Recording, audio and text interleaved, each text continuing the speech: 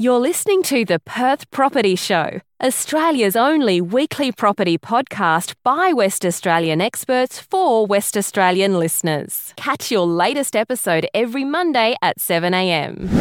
Good morning, everyone. Welcome to the Perth Property Show. My name's Trent Fleskens, your host as always. Middle of August, still a bit of rain around, but the property market continues to smash on. And we are talking with Brendon Ptolomey, my favourite guest, about the regional market. It's been a little while talking about the regional market, and things are moving a little bit in certain areas up and down. Yeah, and speaking of being cold and wet in Perth, let's talk about Broome, because wouldn't we all like to warm up a little bit? Well, I've never been to Broome. Do you know that?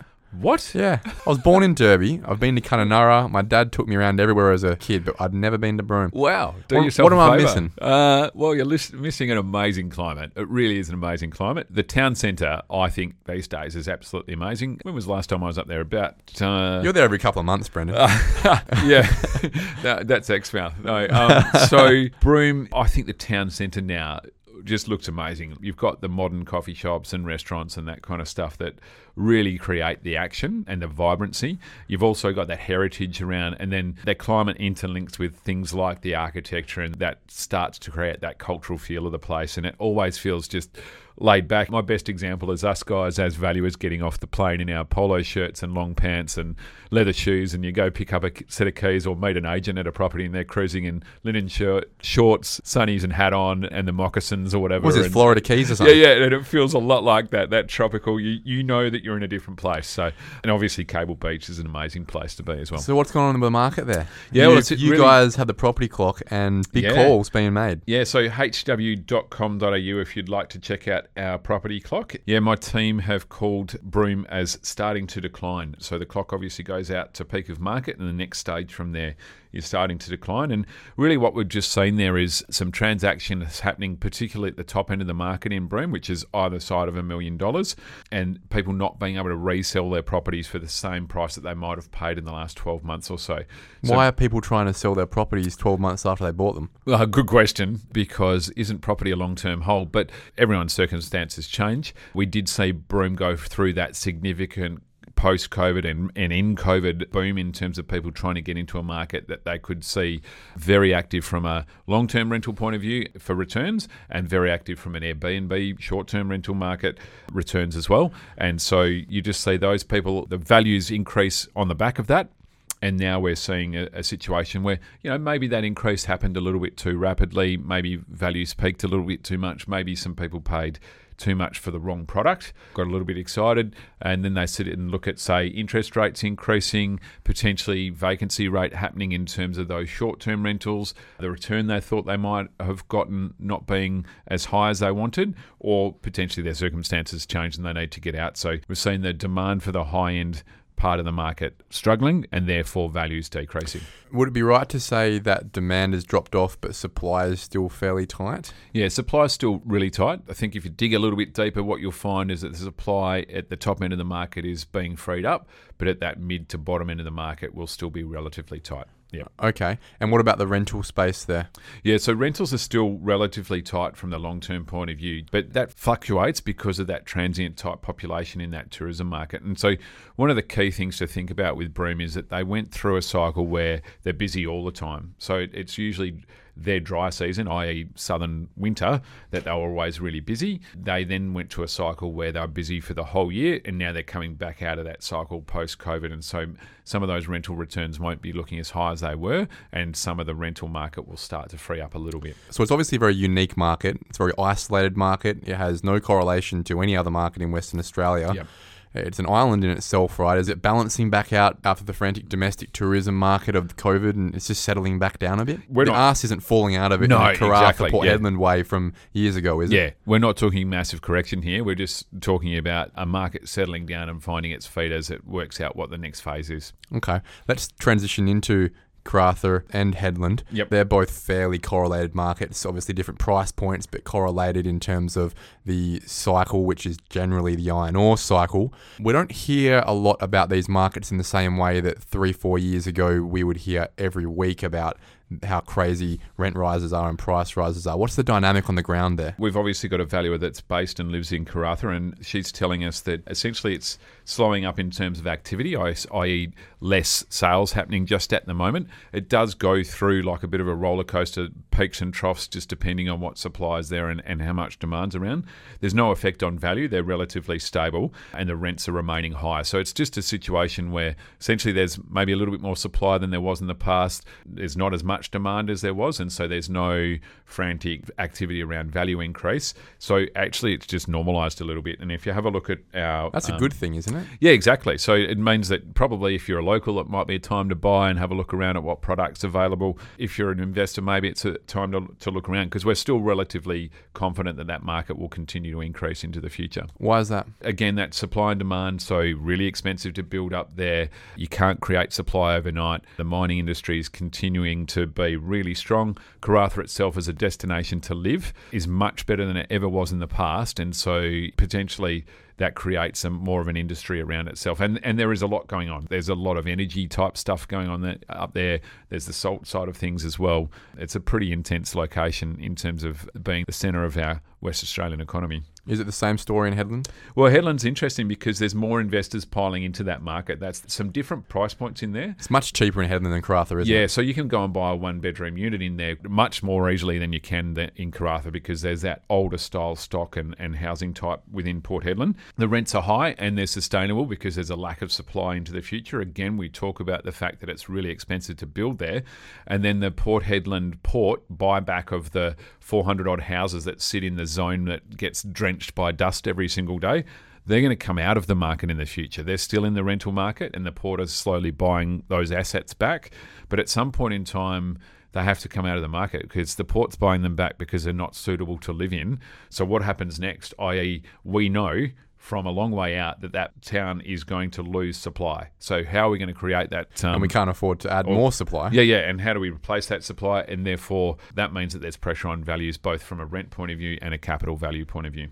Exmouth, you're up there every week. Unfortunately, I'm not, because we've got a valuer based in Exmouth. She's doing a fantastic job. But you're there on holidays, obviously. When she's not working, you're up. You step in and do the good thing. I have to go and make sure the town's going okay. But really active still post-COVID in terms of making that road trip or that short flight and hop to Exmouth. We've been looking at some scenarios there of creating supply in that location. So is it viable to subdivide land, create new land supply, single residential land supply in there? Is it? It's very edgy in terms of whether it's actually viable. Yeah, so the return probably isn't worth it. Probably needs some government intervention in terms of creating Isn't that this supply. where Development WA steps in? Yeah, so they do own some Englobo parcels of land in the locality, and hopefully they can get something up into the future.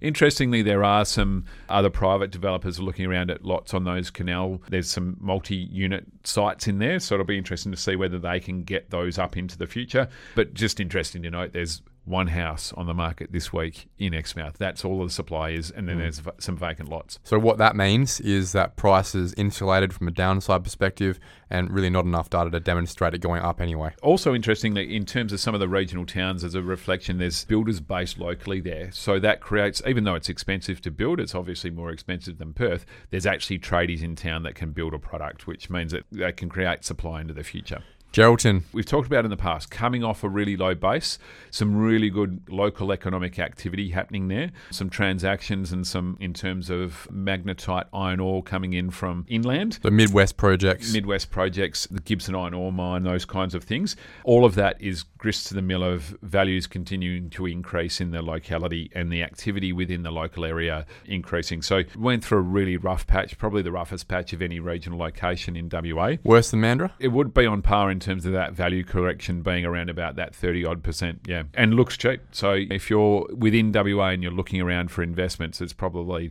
not a bad place to check out. A little bit like those Perth Hills type locations like Northam and York, you get to a different price point to invest into. And it's a half the price point of the Northwest. Well, it's well below replacement value, put it that way. Yeah, exactly. Yep.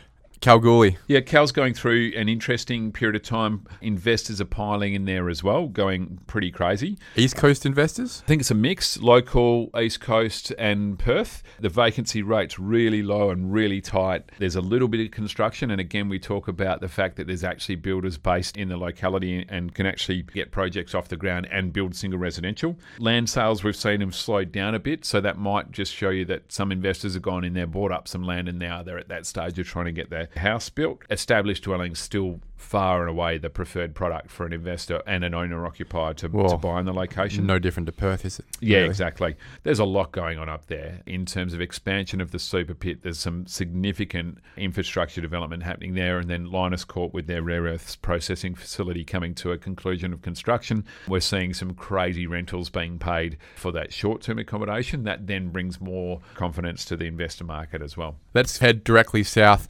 I've been looking around Albany for a little while myself. Love the area. A town that's gone through the same undersupply issues in the rental and sales space, but a town where you look on the satellite, so much land. Every single property is 1,000 or 1,200 square meters.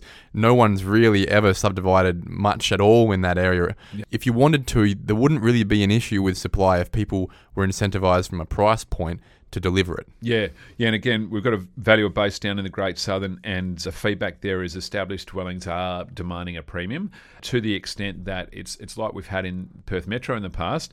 If we're doing a construction loan valuation at the moment, we can see there's definitive profit in buying a block of land and building a house at present in that marketplace, which doesn't happen very often. So there's a good tip for everybody. The lifestyle attraction to Albany is still significant. So when we're talking to buyers in the local area and renters, essentially they're coming to the location because they've worked out that they can work remotely. They're looking to slow down a little bit from the big city. They might get a little bit more land and a little bit of acreage, get the chooks running and grow their own food and those kinds of things. Still maintain their career in terms of being able to dial into meetings and do what they need to do remotely, and that's the attraction of that location. And clearly, as we all know, Albany is an absolutely beautiful place to be. That's right. Let's move across to Busselton, Dunsborough. Similar situation down there to Perth, essentially, in that severely undersupplied. There really is no stock. Stuff that comes to the market is getting taken up really quickly. Really good demand from both locals as well as those lifestyle changes that we talk about. People seeking a lifestyle change going to choose Busso and Dunsborough as opposed to maybe the Albany choice. They're soaking up supply, so are local upgraders as well, and then there's literally no rentals. Again, it's worse than Perth from a rental point of view in terms of if you want to create that lifestyle change and move down there and find somewhere to live, that's a really difficult proposition. It's a buy. It's very hard to build. It's impossible to rent. You just got to buy somewhere. Yeah, exactly. Buy established and get into just about anything you can. Well, we were talking to Stuart Reside from Urban Quarter, talking about Dunsborough Lake development that he's finishing off. Yep. They've got one stage left and then they're done. Yeah. Where's the rest coming from? Where's the next stage of land development coming from in that region? And there's a couple of owners that own a couple of really big bits of Inglobo land there that are locked up. It's their choice as to whether they would start developing that or not. It's really interesting to look at Dunsborough Lakes. It's especially that eastern section where, from a valuer point of view, driving through there in the last, probably 5 years ago, you look at that land and go, who is ever going to build and buy this land? And now it's just about sold out. And the poor kangaroos are just sitting in that corner of the leftover bit of land, just looking at each other going, where do we go next? Yeah, look, that's probably the biggest COVID effect you can see. Yep. Is there's so many of these. East Court's got a development in Coarum called Hideaway. Yep. There's a few of these, Witchcliff obviously happening, where pre-COVID, I don't think any of these would have come close to getting off the ground. Yep. Since COVID, people look at a small land subdivision in a small country town on the way to Margaret River and go, yeah, I can see myself building here. Yeah, and what I do like about some of those markets in terms of construction is there's some different product there.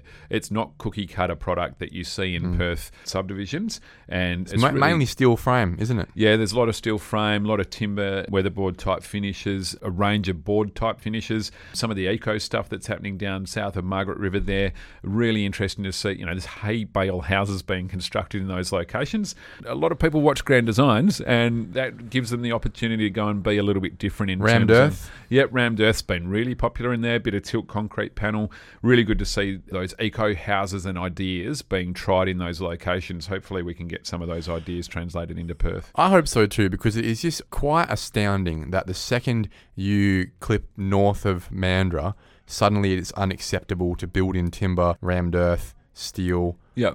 hay bales, all these things. The second you're south of Mandurah, it's fantastic. Yeah. There's character. Yeah, exactly. And then you go north, and once you get out the other side, it's all got to be steel frame or concrete Exactly panel right. up north as well. So, yeah, it's pretty interesting. And I just wanted to pause there to make sure everyone understands that we are seeing value growth through that Dunsborough, Bustleton, and back down to that Albany location as well. So, new contracts exceeding essentially the values that we've seen in the previous transactions. That's a modulation the last time we spoke. Last time we spoke, you were saying, come off the boil a little bit, still tight, but not seeing great growth. Yep. It's growing again. Yeah, it is growing again. In winter. Yeah. Yes, exactly. Yeah. So, up to Bunbury is pretty interesting because you get that intersection there of, okay, it's not so much a lifestyle and holiday type location, but you're back to that commerce proposition a little bit like Gero, where you've got a port, you've got a significant amount of really local investment in industry. And so you've got Kemerton Industrial Area and the Greenbushes, biggest and oldest lithium mine in the world down the road. And that's influencing people coming into town. So low end of the market there being soaked up by both investors and even companies and contractors that are working on those sites. And that's essentially because it's more affordable, but also because they need to be in that location. So again, value's increasing, a little bit less pressure on supply and a bit less pressure on rents in that location though. I think for anyone who's not tied to Perth, going and looking at the Bunbury market as an option for a lifestyle is a very smart idea. Yep. It's that much cheaper. You've pretty much got everything you need in Bunbury. Yep. All of those amenities, services, and whatnot. As long as you don't feel the need to be on a high street in Mount Lawley or Claremont or Leederville, it's certainly, for a cost of living argument, a winner. Yeah. It is often forgotten what infrastructure is in and, how big Bunbury is. And it's access to our favourite part of the world, the southwest. Yep. It's only an hour or two rather than 3 or 4. Yeah, exactly. And then you've got Ferguson Valley literally up the hill, which is a fantastic place to be as well. Mandurah is the last one I want to talk about. I know we're teetering on the edge here of regional and suburbia, but for me it is that frontier where it really has been the poster boy for getting absolutely smashed, as we said, in Geraldton, and now a recovery where a lot of people are seriously considering a life either in a subdivision north of Mandurah, being Carnup Lakelands, or one slightly south, being Wannanup or Dawesville. Paul's Head in there as well. So it's really great, number one, to see the recovery in that. I think the working from home phenomena really creates the opportunity for Mandurah to grow, because there you're getting that location where people can still jump on the train or the freeway and get to the office when they need to, those 1 or 2 days a week, but then they can do what Mandurah was always mooted for, and the whole reason that it had attention in the past, and that is to get the lifestyle for a really good price point and be either on a golf course or a beach or a canal and actually enjoy the place that you live. I always found it quite ironic that people would go to Mandurah for their lifestyle, but then once they got there, they'd have to commute to Perth and lose that lifestyle in commuting time, essentially. The new world order of post-COVID and working from home creates the opportunity to enjoy that local lifestyle while still being engaged with the economy of the Perth CBD. I'd like to remind people that back in the last boom, the median house price of Mandurah was about 20% higher than the median house price of broader Perth. Yeah, so there's a lot of canal product there that, some significant homes built on canals, even in some cases across a couple of canal lots, those kinds of things, and that really dragged up that median house price in the location. Then you also got the beachfront type housing through there as well. Today, the median house price is $355,000 compared to $555 in Perth. Yeah, that's amazing, isn't it? And it just demonstrates that there is plenty of affordable housing in those suburbs around the outskirts of Mandurah for people to look at. Brendon, it's been a great little chat again about the regions. Thank you very much. Nice to cover off on the whole of WA, Trent. Thank you very much. We've got some interesting little stories, a little bit of change, things for people to look out for in the broom space, obviously. Yep. Seeing a bit of modulation there, but also the continual onslaught of prices in the southwest. Yeah. It has surprised a few of us, yeah, Frank. Thank you very much for your time, mate. Speak soon. Cheers, Trent. Thank you. Thank you for listening to another episode of the Perth Property Show. If you've only just joined the conversation, you can catch up by heading over to our website, perthpropertyshow.com.au, subscribing to the podcast, or joining our Facebook page. Don't forget to tune in next Monday at 7 a.m. for more expert insights, local analysis, and suburb spotlights. Happy hunting!